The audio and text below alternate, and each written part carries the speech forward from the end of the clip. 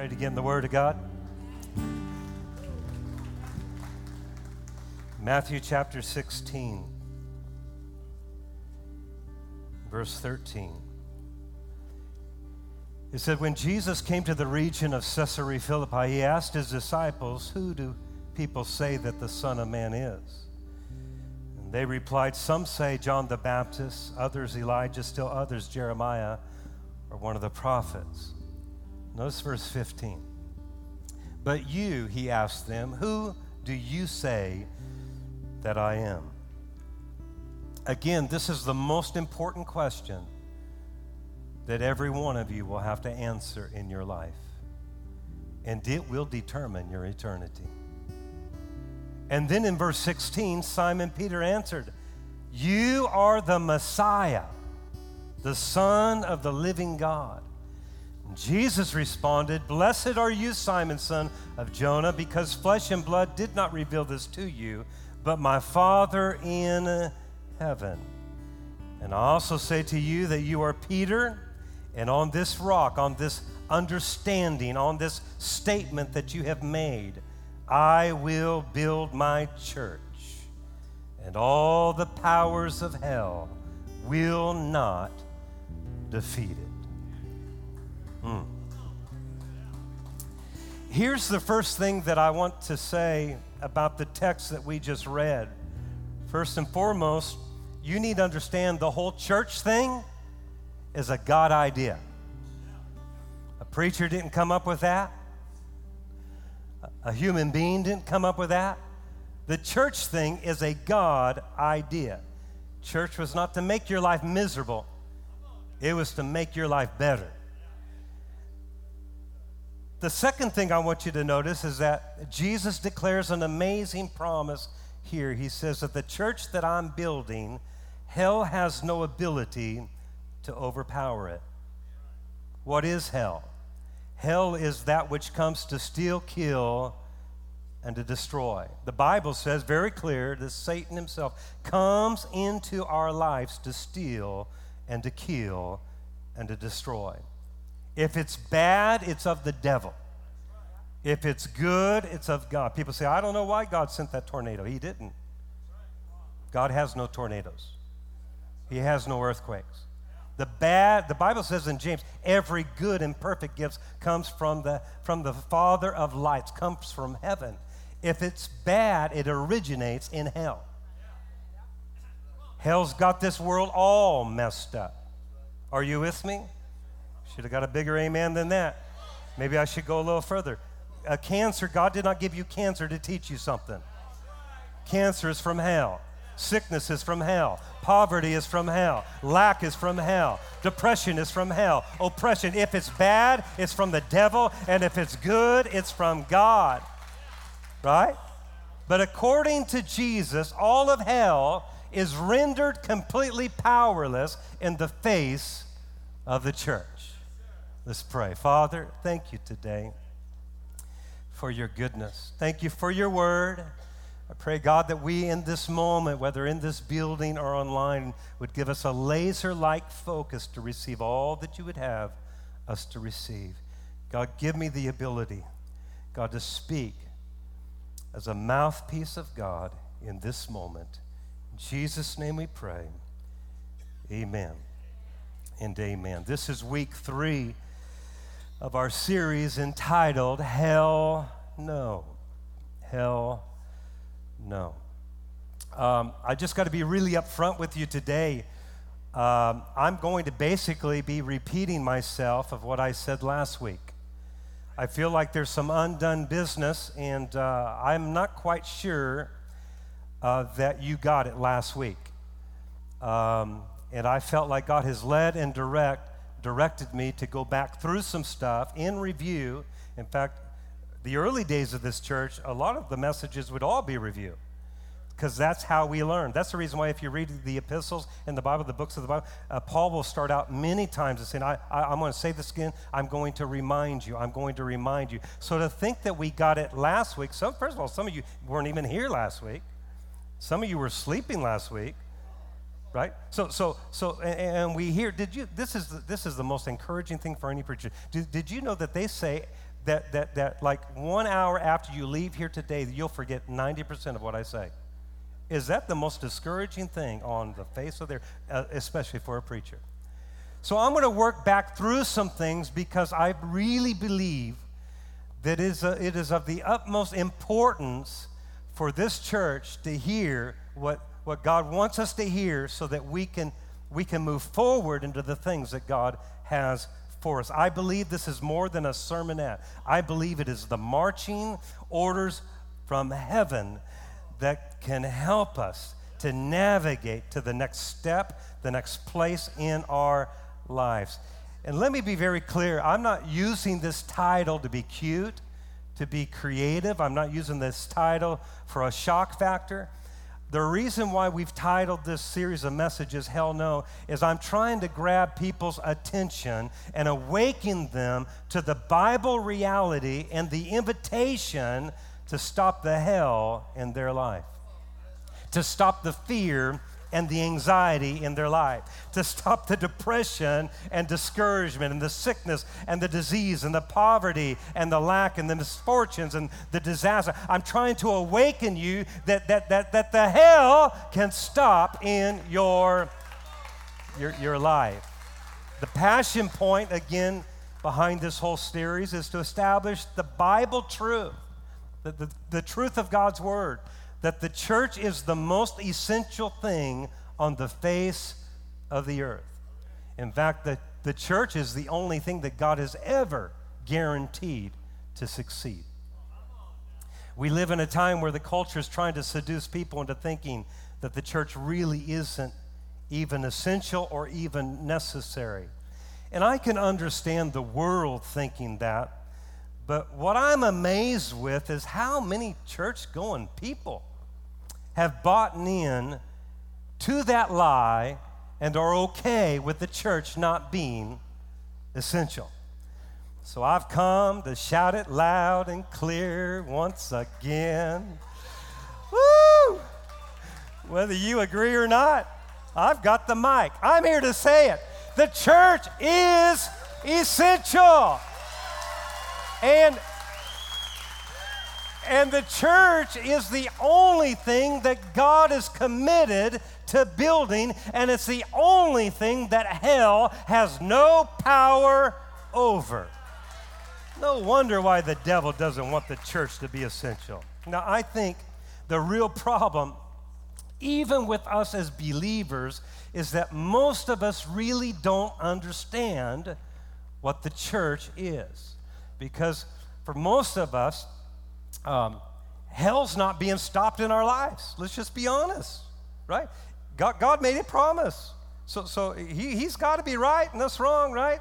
So if hell's still overpowering our lives and overpowering our resources and overpowering our families, then there's an issue. There's a problem. We must not understand what we need to understand. I think the problem, the disconnect with the church is maybe perhaps we really don't understand what the church is. So we're going to go back through it today because I'm here to tell somebody that the American structure church can't stop hell. The religious church can't stop hell. The legalistic church, the rule church, the ones that have all they can't stop church. The traditional church isn't stopping hell. The complacent church absolutely isn't stopping hell. The convenient church is not stopping hell. The social church, woo, huh? How about the hour on Sunday church? Is that stopping hell? How about the podcast church? Is that stopping any hell? How about that church on demand video kind of stuff? I wonder if that's stopping any hell.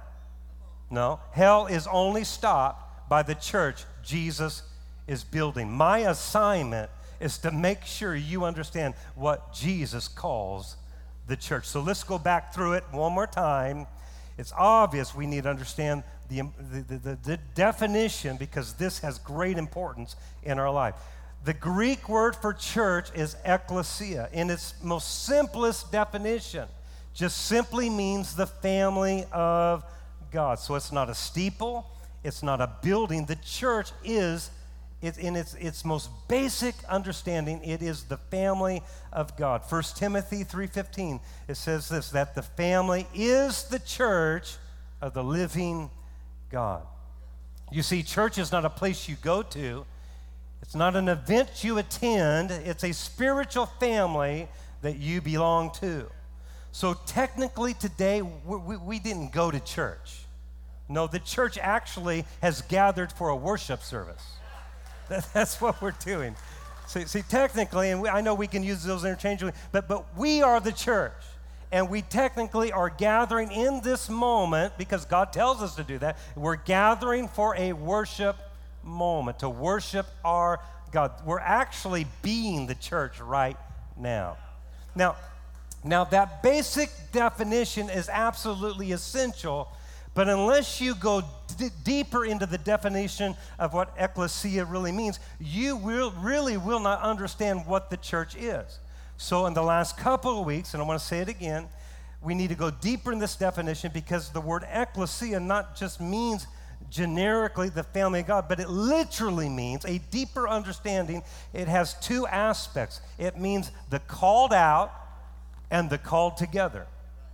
The called out and the called together. So a proper definition of the church would be God's family that has been called out and called together. That's what Jesus is building, and that's what hell has no answer for. The family of God that's called out and the family of God that's called together.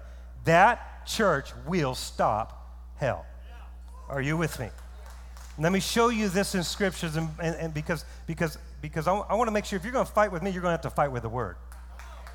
So let me show you this definition at work in the Bible. In 1 Peter 2:9, it says, but you are his chosen people. Hello. You are a holy nation, people who belong to God. He's talking about the church there. He called you out of darkness, of sin, and into his marvelous light. Somebody ought to shout right there. Somebody ought to get excited. Has anybody been called out of some bondage? Has anybody been called out of some darkness? And we've been called into the marvelous light. We've been called into freedom. Come on, we've been called into deliverance. We've been called into righteousness. We got to get excited because that's what the church is all about, being called out of darkness and into marvelous light. So we are the called out ones, right? Well, in Ephesians 2:19 through 22, we get the definition called together of the church. Notice it says you are members of God's family. Hello, church. Together, not independently, together we are his house. We are carefully joined together in him.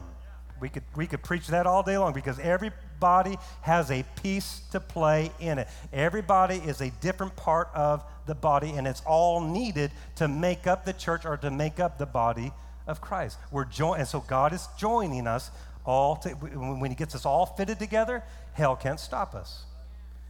Hell can't mess with us.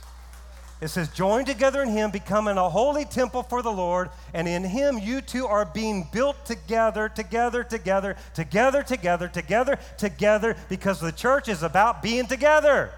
Together to become a dwelling in which God lives by his Spirit. God says, I'll live where they come together. 1 Corinthians, this is a brand new verse. We didn't get some new material right here. 1 Corinthians chapter 12, verse 12. It says, for in one Spirit we were all baptized into one body, the church. Regardless of our background, hello, we are all received by God's Spirit. So the body, the church, is not made up of just one member. No, it's all the members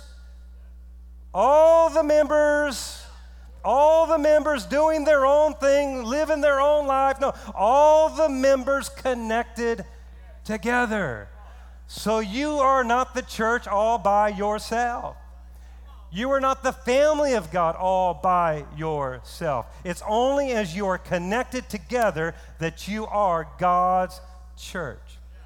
In the study, it's been just a wonderful study for me to go back through Genesis to Revelation. And I'll spend hours upon hours when I'm in a series like this. And I found out that there are over 67 metaphors used for the word church throughout the Bible. 67 metaphors. My favorite is flock. One of the metaphors used in the Bible is flock. In other words, a flock of animals, a flock of sheep.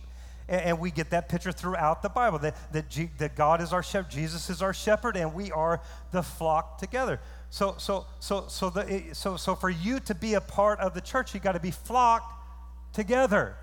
If you're deflocked, then you're on your own. You're no longer a part of the flock. And that's what happens to so many people. Because if you separate, you're not part of the flock. Now you become what? You become prey and food for the enemy. That's the reason why so many people get taken out. Why? Because they don't understand the concept of the church. You got to be part of the flock. You got to be together. What we're doing is so important, because if you're not doing this together thing, you deflock, and now you become food. you become easy prey for the predator to take you out. Oh, you're not hearing me. This is safety right here. This is protection right here. Us coming together in this moment to worship our God is protecting our lives. It's protecting your families. But when you deflock, you become prey to the... See, a lion and a bear came after David's flock of sheep, but they couldn't take his sheep. Why? Because the shepherd was taking care of the flock. As long as they were the flock, David could take care of the bear, and David could take care of the lion. I'm just here. As long as you're part of the flock, Jesus Almighty will take care of the bear. He'll take care of the lions in your life. But when you deflock, you become independent, and you no longer become the church. And you can't stop nothing.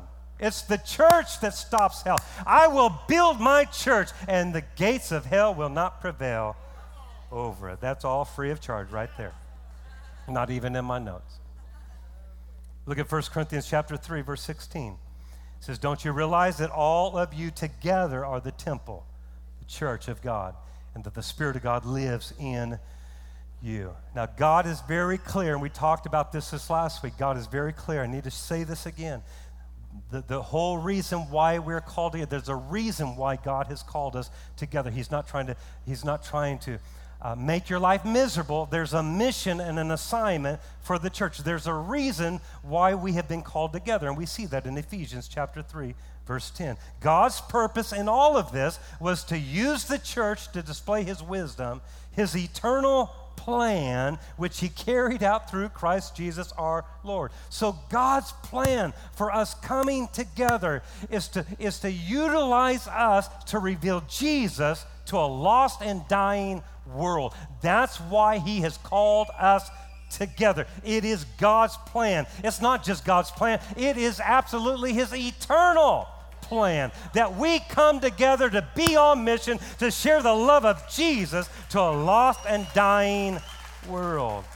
The Message translation even makes it more clear in that same verse. Through followers of Jesus like yourselves, gathered in churches, this extraordinary plan of God is becoming known.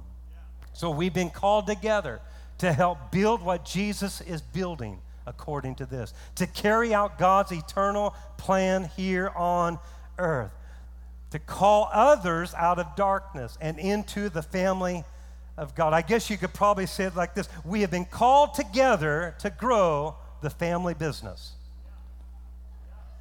We've been called together to grow the family of God.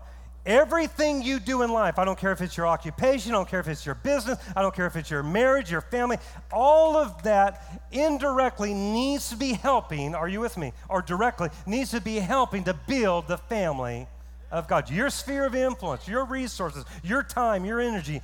At the end of the day, that business is to win people to Jesus. That money you have is to win people to Jesus. That smile you have is to win people. That marriage that God gave you is to win people to Jesus. It all is to win people to Jesus. So for the church to be the church, are you still with me?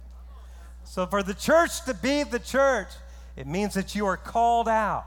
You are called out. And this is done the moment that you receive Jesus as your Lord and Savior. When you confess him as your Lord, the Bible's very clear that you are called out of that darkness, out of that sin, out of that unrighteousness, and you become the righteousness of God in Christ Jesus. That is God's part of the church. But listen, the second thing that the church means is that you are called together, called into community, called into God's family. To what? To help build the church. Now, here's the disconnect. I know I'm teaching the same thing, but we're getting it this time. The disconnect is I think we all get the called out thing. In fact, I think we're all excited about the called out thing. Woo! Got called out of bondage, got called out of sickness and disease, got called out of sin. That's some exciting stuff. And I got called into the glorious light. But the problem is you did nothing to even get that. That's all God's part. Called you out of darkness and called you into light. The reason why that can even happen is because Jesus died upon a cross for you. But that definition in and of itself is not the complete definition of the church. And I think we like that definition, but are we doing the second part of that definition? The Bible says that we are called together. We're called together in God's family. I'm not sure that most believers understand why they have been called together, why they've been called. That's the disconnect. Why? You know why it's a disconnect? Because it takes responsibility. It takes commitment for the church to be the church.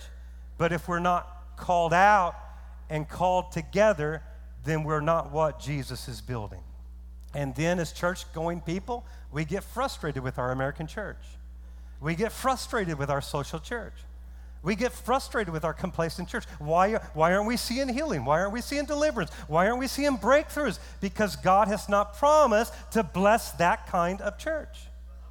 He says, there's one church I'm building, and hell knows nothing what to do with it.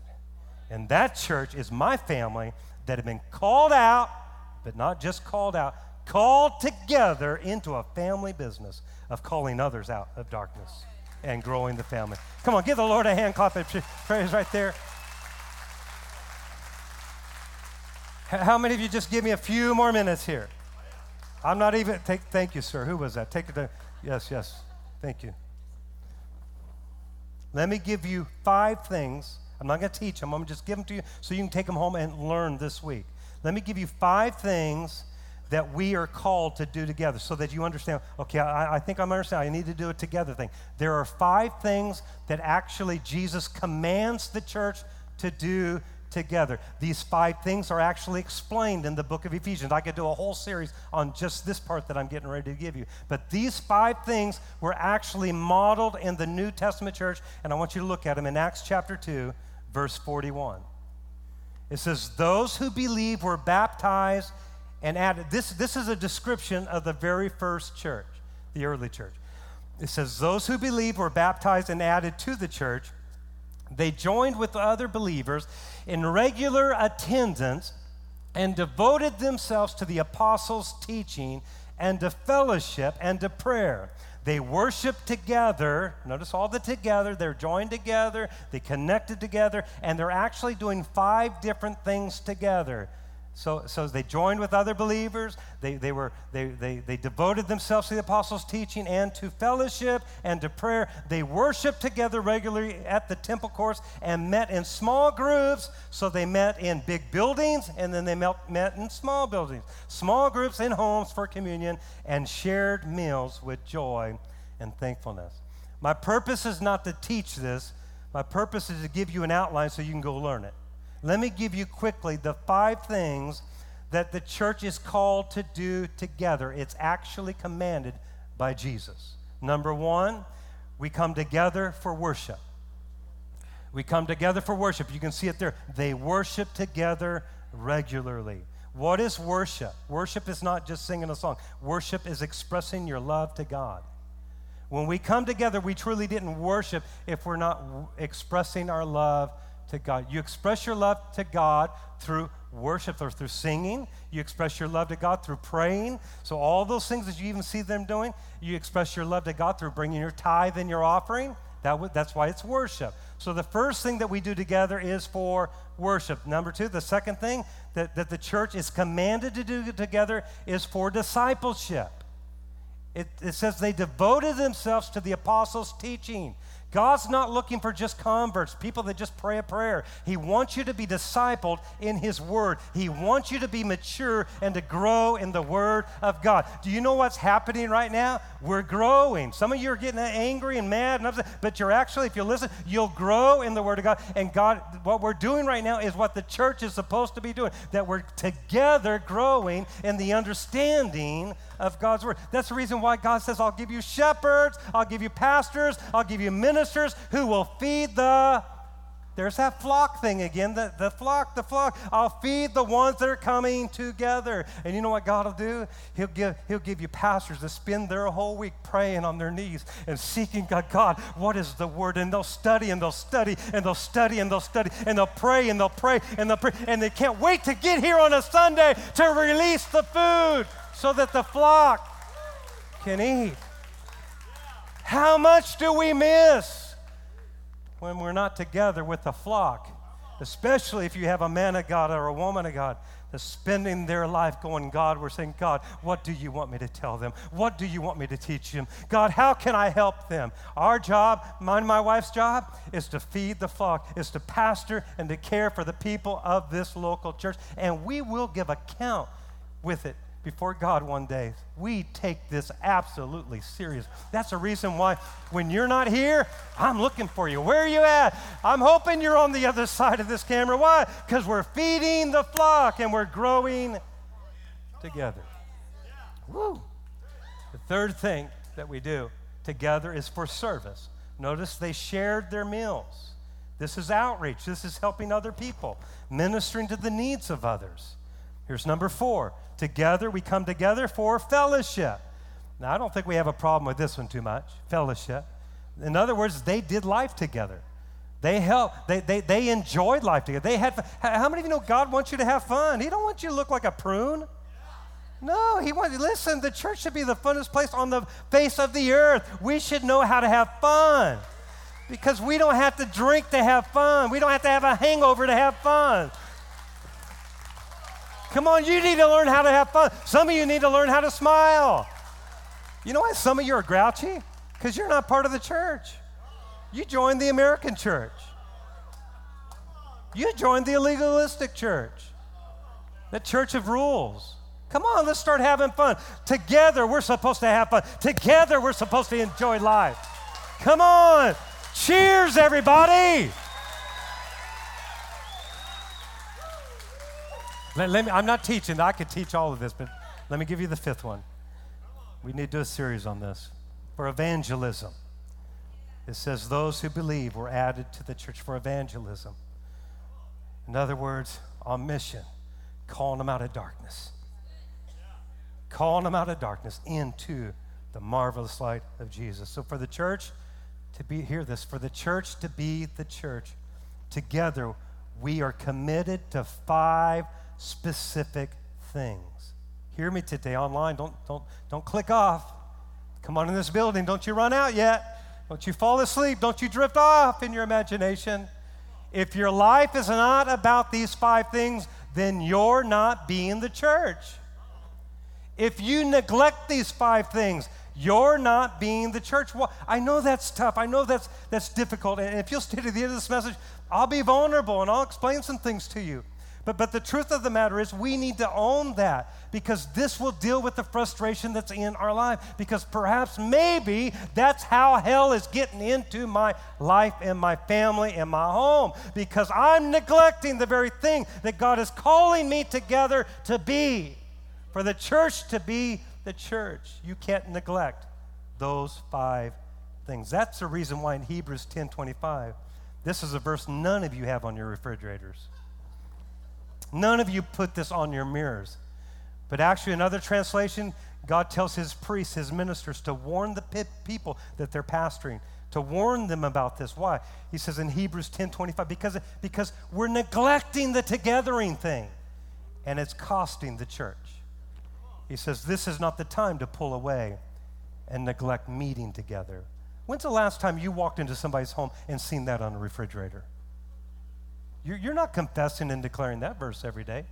This is not the time to pull away and neglect meeting together. Now, he didn't say miss a service.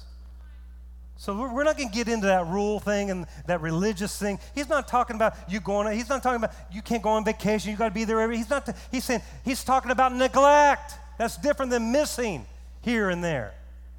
You know what it means to neglect? It just means that you don't prioritize it. It's not important to you. How do you know whether this meeting is important to you? You had plans to be here a year ago. You didn't wake up on Sunday and say, well, should I go to church? No. You prioritized your life. As long as I'm in town, I'm in church. I'm in that gathering, right? My kids, we never got up. My kids, I can never remember them as, Dad, are we going to church? Why? Because my kids knew. We go to church. Get your butt in the car. We go to church. That's what this family does. We go to gatherings. We're not, it's a priority. And we'd have to tell them, hey, guess what? We're going to Disneyland instead of church today. That's exciting stuff, right? We missed, but we didn't neglect. Oh, you didn't hear me. I said we missed, but it was a top priority. Come on, I'm trying to help somebody. He says, don't neglect it, as some have formed the habit of doing. Hello, COVID.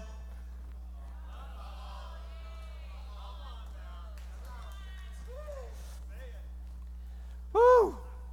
Man, I got the tingles on that one. Hair stood up on the back of my, woo!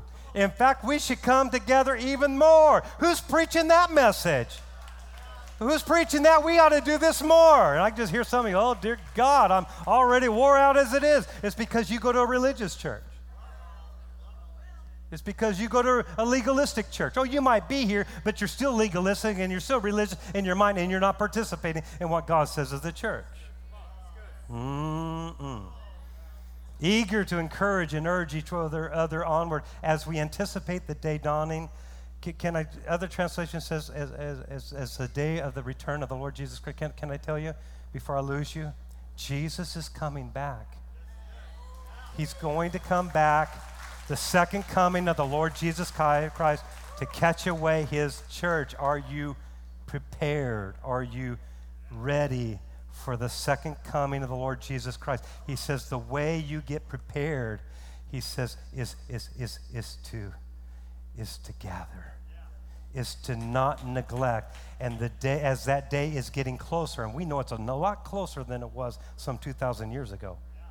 So they gathered every day. He says you need to gather more. It's when we start neglecting what you need to hear this statement. Worship team, come back. How many of you just give me just a couple more moments? I've got some things to share here. But it's when we start neglecting what we are to be building that we give opportunity for hell to have power in our lives. I don't know if you heard that. Would you hear it again, please, online? Powerful, powerful statement. When we start neglecting, what does it mean to neglect? It's not important to me. It's not a priority in my life. When we start neglecting what we were called to build, then we give opportunity for hell to have power in our life. Think about it. If Satan wanted to destroy your life, if you really did believe in the devil, let's just say, if there really was, because I don't even know the modern church believes in the devil. If there was really a devil and he really was stealing, killing to destroy your life, what would he be doing to get that hell into people's lives? What would be his target, knowing that he knows the Bible more than you do? He studied this thing from the beginning to the end. He's had thousands upon years to study how this thing works. What would the devil do to get hell in your life? It's absolutely very clear based upon the truth that I'm preaching. All he has to do is get God's people deceived about what the church really is. That's all he has to do. Just get you deceived. Just get you with the wrong understanding that church is just what I do on an hour every Sunday.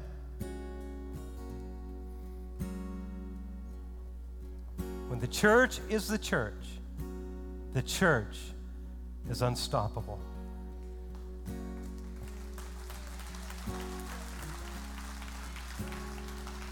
I want to take you on just a little journey right here.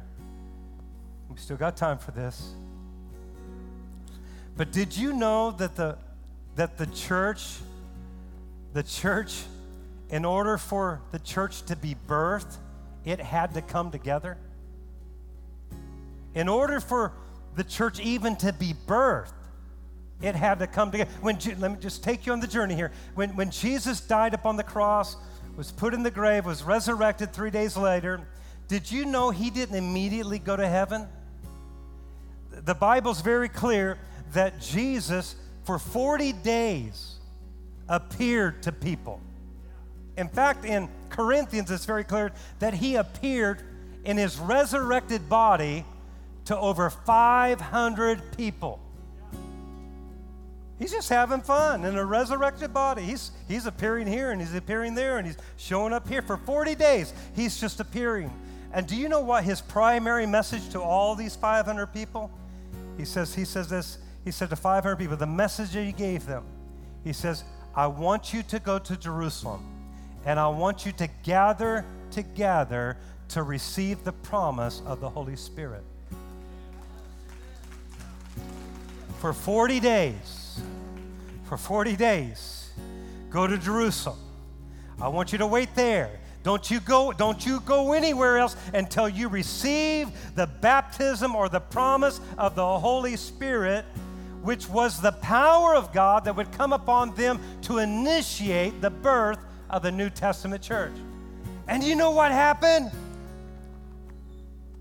120 showed up in a 10-day prayer meeting to do what Jesus was telling them to do. I have no idea where the other 380 were. Maybe they were busy.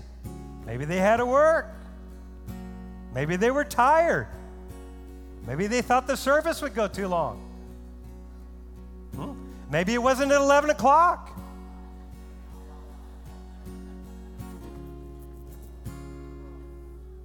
A 120 showed up out of the 500 that he said, go to Jerusalem and wait until you be endued. I'm going to birth the church. And you know what? God didn't get mad with those that didn't show up. He just used the ones that showed up. You know what God told me in this pandemic? You know what God told me in this pandemic? He said, run with the runners and drink with the drinkers. Oh, you don't know nothing about that. You remember when Gideon had all 32,000 people, and God says, that's way too many. I want you to take them down to the pond, and those that drink, those are the ones you're going to do life with. Not the complacent, not the casual. I'm going to have you do life with the drinkers, and I'm going to have you do life with the runners. I'm here to tell you, come on, we're going to run, and we're going to drink, and we're going to do what God says to do.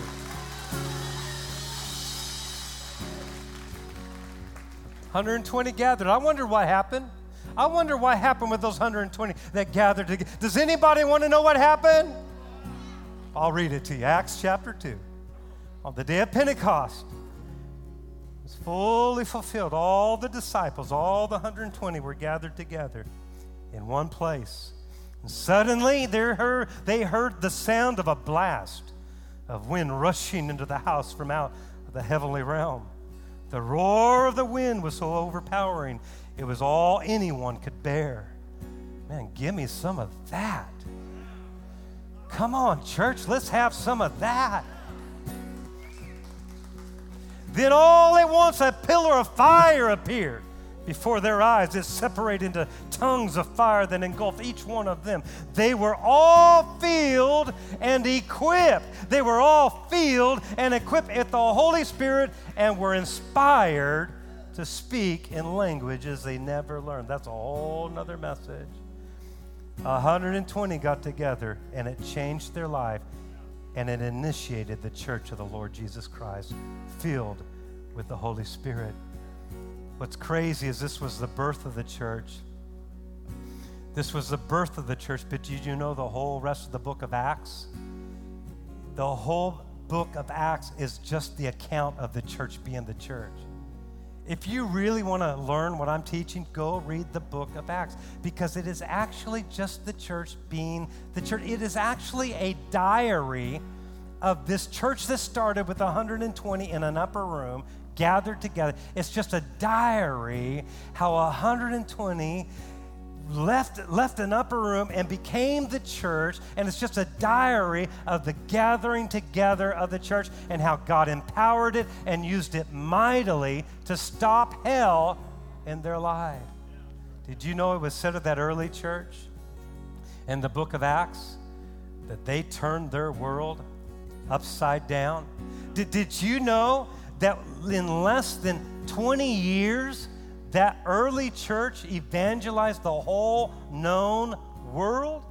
Because they were so on mission, being and building what Jesus was building. You remember it started in Acts chapter 2 where 3,000 people got saved. Peter comes out of the upper room. He's drunker than a skunk by the Holy Spirit. I know some of you don't like that, but he's just flying high. And he looks at all these people that are confused out there. So he starts to preach. This is the same Peter that Jesus looked at and said, "Hey, Peter, who do you say I am?" "Oh, you're the Christ. You're the Messiah." Peter stood up and began to tell them about the love of Jesus and how Jesus died upon a cross for their sins. And then he begins to teach them and tell them about what just happened in the upper room and how God was initiating the birth of the church, and that God wanted them to be a part of the church. And he gives an altar call, and some 3,000 people get saved in that. Where is that church? Where is that church? 3,000 people get saved. That's all there in the book of Acts, Acts chapter 2. Then in Acts chapter 3, we read about a lame man being healed. A man that was over the age of 40, had never walked in his life. And here we have Peter again. God is building his church. And Peter and John, guess where they were going? They were going to the temple to gather together to worship God. And on their way there, he walks past a man that cried out, "Please, please help me." Peter looks at him and he says, "Silver and gold have I none, but such as I have, give I thee." And he grabs the man's hand, and the man jumps to his feet. Never walked for 40 years, never walked in his life. And he jumps to his feet, leaping, dancing, and praising. Come on, are you still with me? This is a together church being the church, stopping hell. You know what happened? Hell was stopped that day. And then in Acts chapter 3, we continue to read, or Acts chapter 4, we continue to read how 5,000 men alone were saved. Let me do this. This is important. 5,000. In other words, they started talking about this man who's never walked for 40 years. All of a sudden, they see the miracle. So you know what happens? Peter starts preaching again. Peter says, you see that man that, real quiet guys, real quiet on the bass. He says, right here, he says, that's the kind of God we serve. We serve a God of miracles. And he started preaching Jesus to them. And he says, this same God that's done a miracle for this man can do a miracle in your life, can do a miracle in your home, can do a miracle in your children. And he preaches a message, and some 5,000 men. That doesn't include the women and children. Perhaps there could have been 15,000 people that day that got saved. Why? Because the church was being the church, and the church was stopping the hell in their lives. You know what happened after that? Well, the devil always gets mad. Apostles are thrown into prison. Peter is thrown into prison. Some of the other disciples are thrown into prison. You know what the governmental rule of their day told them to do? We're stopping all this church stuff. No more of this church stuff. Why? Because it was turning their world upside down. It was messing with their community. So they take the Peters and they take the church and they throw as many of them into prison, and then they threatened them. They said, don't you preach anymore. Don't you sing anymore. Don't you dare gather anymore. This church stuff, this is not essential. We're going to shut it all down. And the early church's response to those threats is, we're sorry that you feel that way.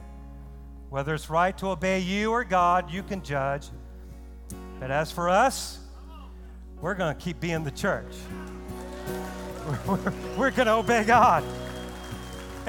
So you know what they did? You got to hear this. You know what they did?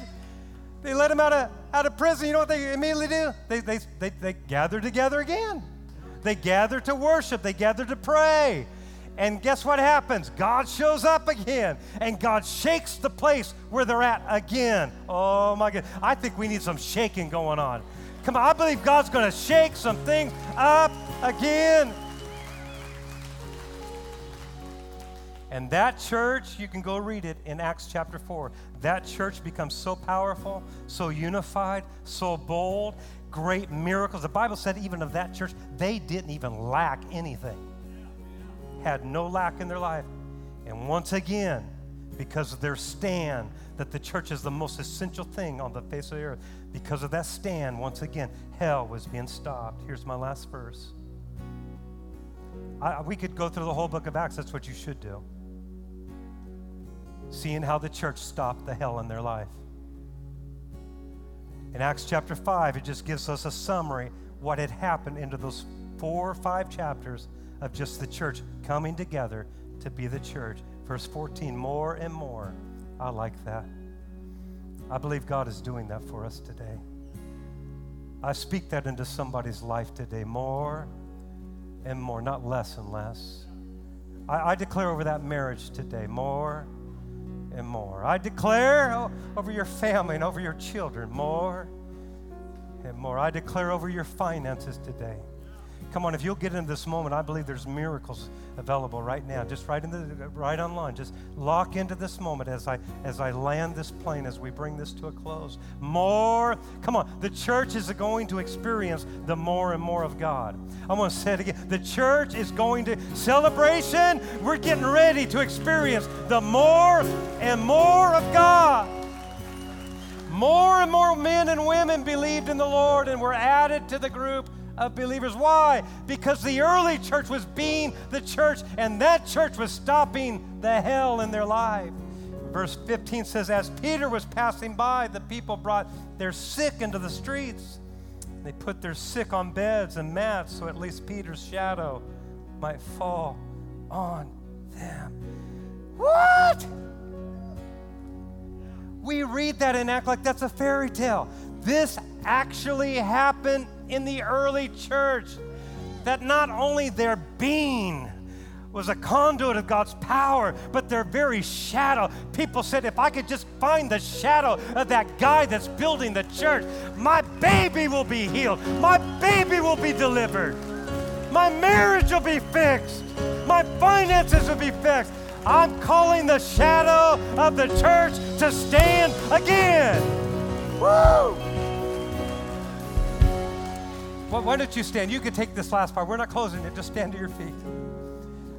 Can you believe that? We read that stuff like, well, that happened then and it can't happen now. Who said so? What Bible are you reading? What devil are you listening to? We're supposed to be the same church that was birthed in power, the same church today. Come on, operating with the signs and the wonders and the miracles. I got to read it again. Some of you don't believe what I read. As Peter was passing by, the people brought their sick into the streets. They put their sick on beds and mats so at least Peter's shadow might fall on them. What would happen if the church would start being the church? That even our shadow would start changing. If this church, if we really had the power of God, you know what would happen? This whole community, they would lay the sick on the sidewalks if they couldn't get them in this building. You're talking about evangelizing a whole new world in less than 20 years. That's how they did it. God always used the supernatural to catch people's attention, to bring them out of the darkness and into the light. God, let the shadow of the church be powerful again. God, let the shadow of the church be powerful again. Oh, God, let the church be powerful again. I haven't come with a sermon. I've come with a heartbeat today to tell you the most essential thing that you could ever be a part of is the church of the Lord Jesus Christ.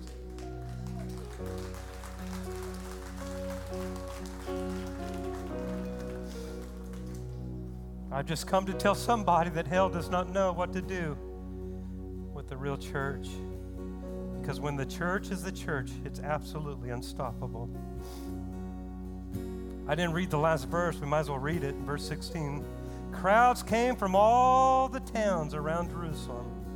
And they brought their sick and those who were bothered by evil spirits. Because a lot of times the sickness is a direct result of an evil spirit influence. Some of you don't need a healing. You need a deliverance. You need to kick the devil out of your life. You need to kick his lies. You need to kick his influence. You need to kick out the delusion that he sold you about the church of the Lord Jesus Christ. You need to come in line with what the church is all about. And you'll find that there's power. You'll find that there's healing. You'll find that there's deliverance. And notice, and every one of them was healed. What? Every one of them? Oh, Jesus. I'm a little passionate because I got an email the other day. Are you okay? See, some of you woke up, oh, you got an email. Oh, God, dear God, what did it say, you know?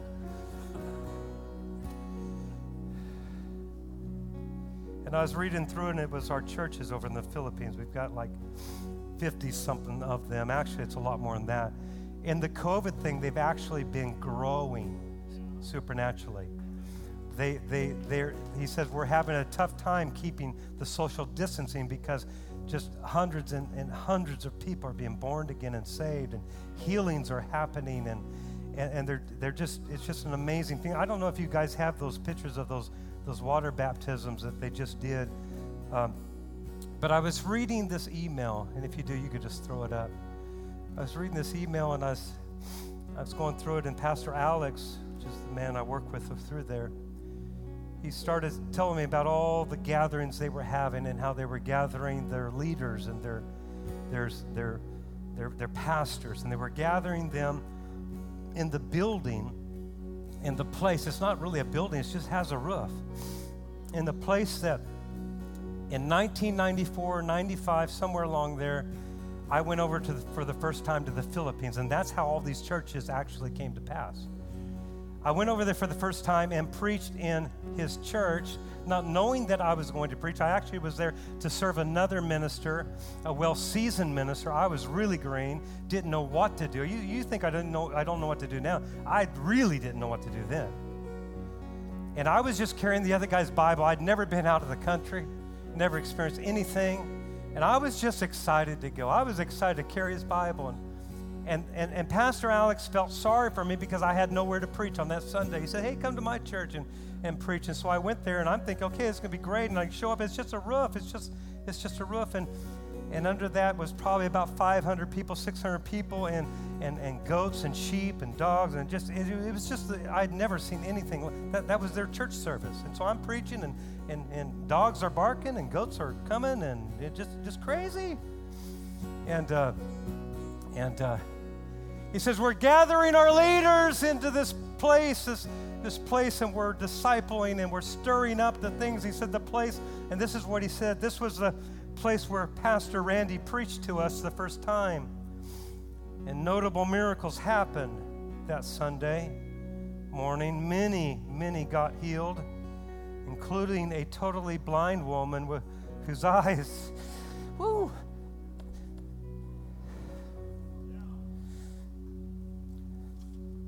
whose eyes were opened. And I'm reading this email.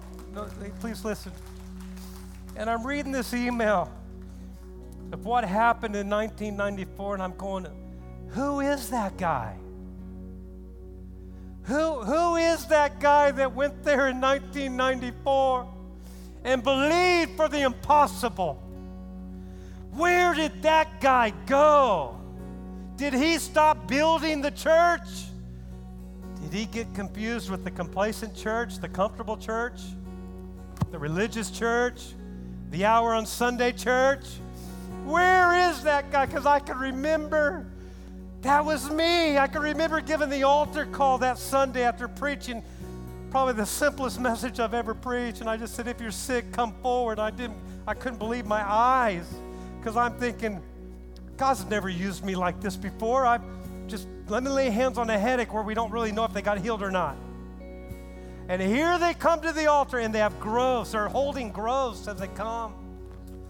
Goiters hanging off their throats. And they're lined up, sick people, lame people. I started laying my hands on people.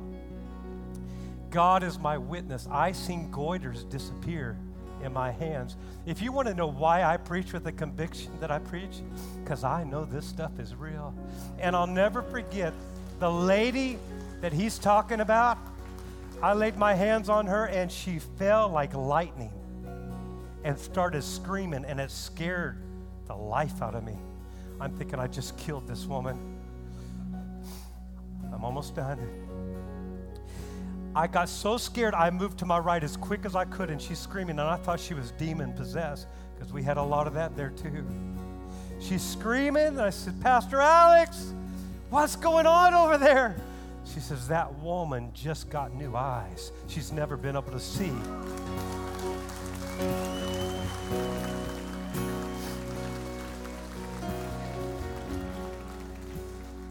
And I'm reading this and I'm going, where did that guy go?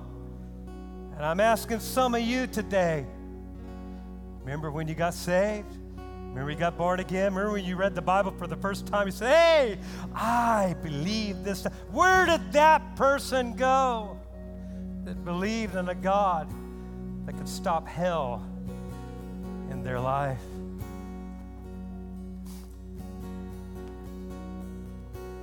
Sent me another email a few days later, and he said this, Pastor Randy, thank you for the timely video call of prayer over my life. This is Pastor Alex, the pastor that oversees these 50 churches. He says, that was my first time to experience a serious sickness and my first significant healing and miracle that I've ever had. A couple months ago, Pastor Alex had COVID. They didn't expect him to make it.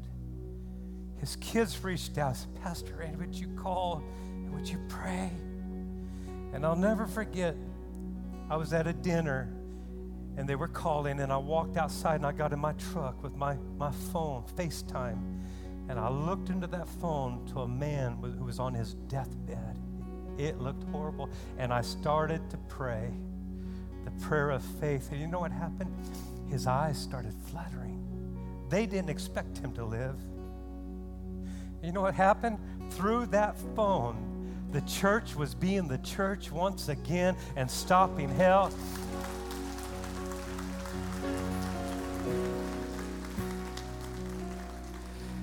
And it just stirred me back up to say, hey, we're still going to be the church of the Lord Jesus Christ that still stops the hell. Come on, somebody shout, somebody praise. And he got out of that hospital, and he's alive and well and leading all 50-plus churches, and now he's gathering all those pastors and all those leaders and saying, hey, we believe in a God that can stop hell in our lives. Somebody shout, somebody praise him. Come on. Pablo, I want you to hit it hard with me, okay, man? Lift your hands all over this building, because I believe God wants to do miracles here. Wonders and miracles, miracles, signs and wonders and miracles, we believe in signs and wonders and miracles when your glory fills the room.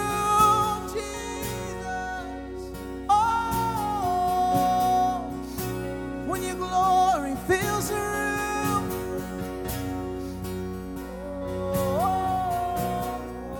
I want to go back. I want to change that. Guys, can you put I almost want to apologize, but I'm not going to apologize.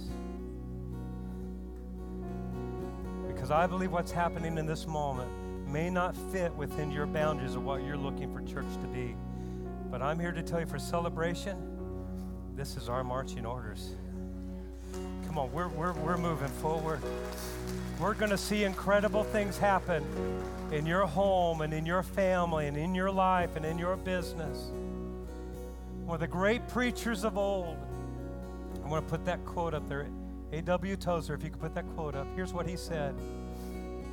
He said, a scared world needs a fearless church. Our world, leave it up there. Our world has never been more scared. And what it's looking for is not a scared church. It needs the church to be the church that stops the hell in its community. Come on. I'm sorry. That's the one I want to sing. I'm sorry, okay? Can we do that? Come on, just one more moment. Lift your hands all over this place. I want to declare healing in this place, online.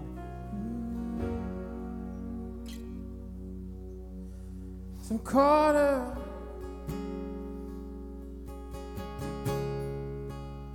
Oh, I just want to sit here at your feet. I'm caught up in this holy moment. That's the part I want you to get. I believe it's a holy moment right now. I never want to leave. Well, just open your heart, open your hands. Come on, let's worship. Let's be the church. Oh, I'm not here for blessings. Come on, that lunch will wait. That appointment will wait. Jesus, you don't owe God, I speak healing into this place today. anything. I speak healing into physical bodies today. I come against sickness and disease. I take authority over pain. I come against blood disease, heart problems, back problems, migraine headaches. I command ears to be open. I command eyes to be healed. Father, I speak physical healing into bodies today. Those in this room and those watching me online, I declare that by the stripes of Jesus, every one of us receives healing now. Healing in that back, that kneecap, that right kneecap right now. Right where you're at, you're not able to stand. That right kneecap, I declare, is whole, is healed. Right now, I declare the healing of God. By the stripes of Jesus, the children's bread is coming into your physical body and healing that kneecap right now.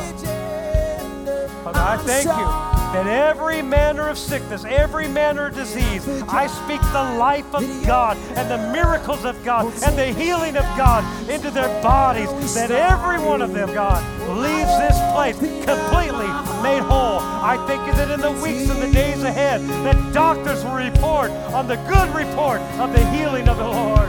I declare, Lord,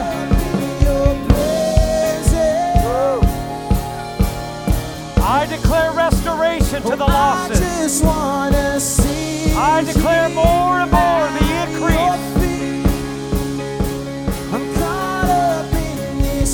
I declare healing to broken hearts today. I command depression. I command oppression to go. God, I pray for a fire and a hunger to come in the hearts of people once again. Just want you. Nothing else. I pray for burning hearts Nothing that'll else. burn for Jesus once again. I declare burning hearts, devoted, committed to what Jesus is doing upon the earth. I declare over your heart you'll burn for Jesus like you've never burned for Him before. Nothing else. Father, I thank you for mighty miracles in this place. For those I online. just want you. Father, that person that's suicidal Nothing today, else. I declare the peace of God into their hearts. Nothing else. I take authority over that weapon of hell, and I declare you will not kill yourself, but you're going to experience right now, baptized in the purpose of what God has for you. Father, I thank you in that individuals like that boy, Lord, that young man.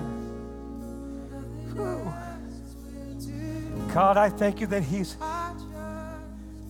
fearfully and wonderfully made with purpose. I come against that seducing lie.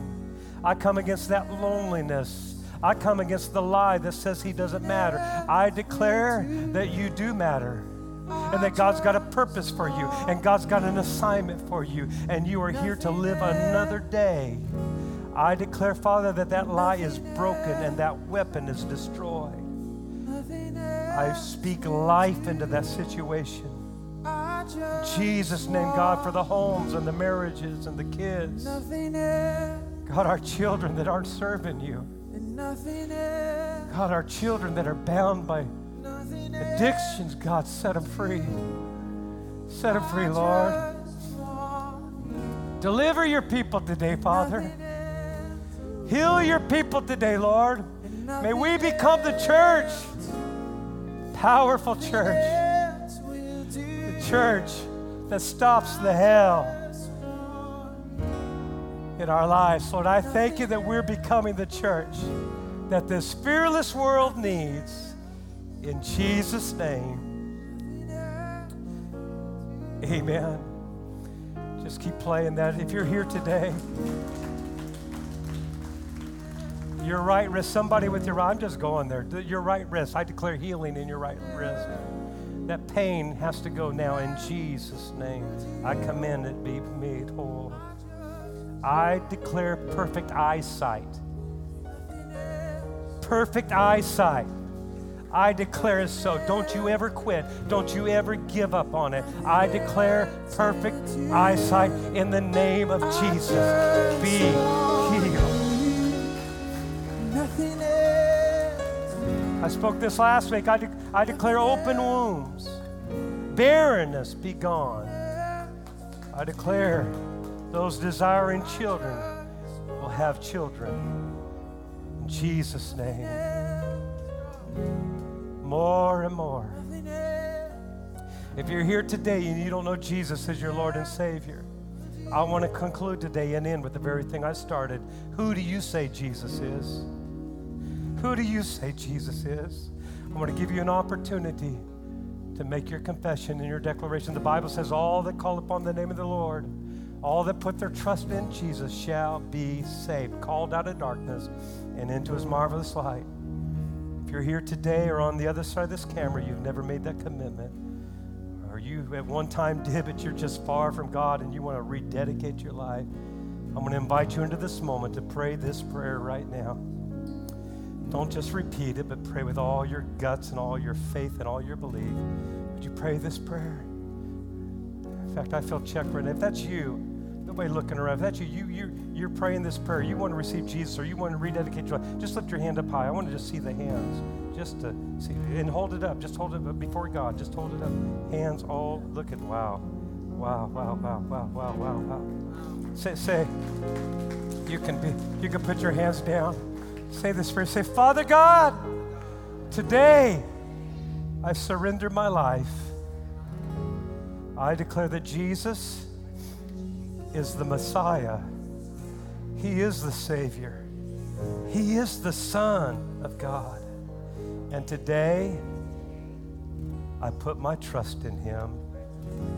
I believe he died on that cross for me. He was raised from the dead for me. And today, with your help, Father, with your help, I'm going to live for you. I'm going to serve you. In Jesus' name I pray. Amen and amen, amen.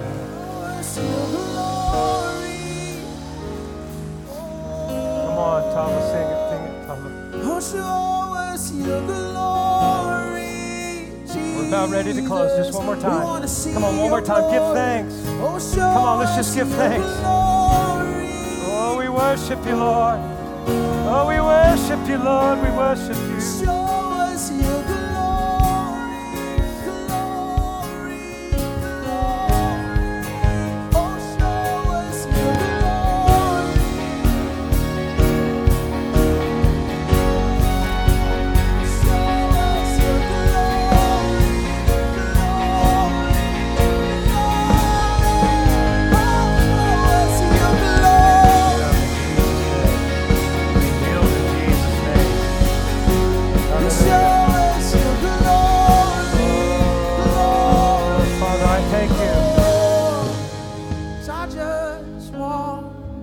God, I declare complacency will not live within your people. Lukewarmness will not live within your people. But God, with burning hearts, will serve you.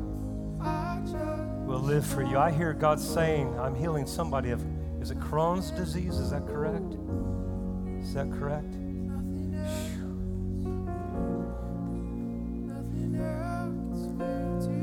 If God's healing your body and you go home today and you send us an email, we'll read emails next week. I know God is doing that. Nothing else. Nothing else. Nothing else. Sing it. Sing that. That's the part of what. 'Cause I just want you. Nothing else. And nothing else. Your job can't satisfy. And nothing else. That lunch you're getting ready to run and eat, Nothing you're going to have another one. will do. That house, you're always going to have a bigger one. Come on, that wife can't satisfy you. That husband can't satisfy you. Having all those kids will never satisfy you. Come on, we're chasing stuff that'll never satisfy. But He's right here. He's right here in this moment. And He's the one that satisfies. Come on, declare it. Come on, declare it, church. And nothing else will do. Oh, we want you, Lord. I just want you.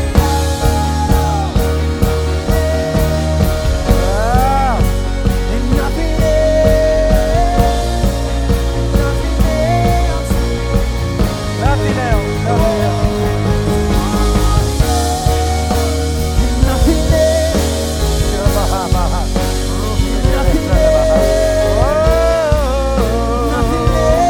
Come on, there's deliverance. There's help. And nothing God, nothing else.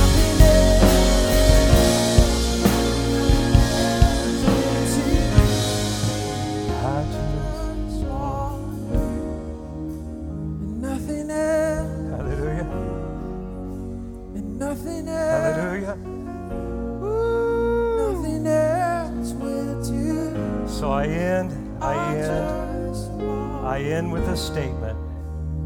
How do you say hell no to hell? Be the real church. Hallelujah. We have one more part of this whole series. It'll be a little bit more packaged for all of you that you're uncomfortable with this. But we're going to tell you there's 4 things that God wants to do with the church. There's 4 specific things that God wants to do in your life concerning the church. It's absolutely awesome. You will not want to miss what we're going to talk about next week. Amen. We're going to go back and sing this online. We love you. We're going to send you out to the lobby. Thanks for listening.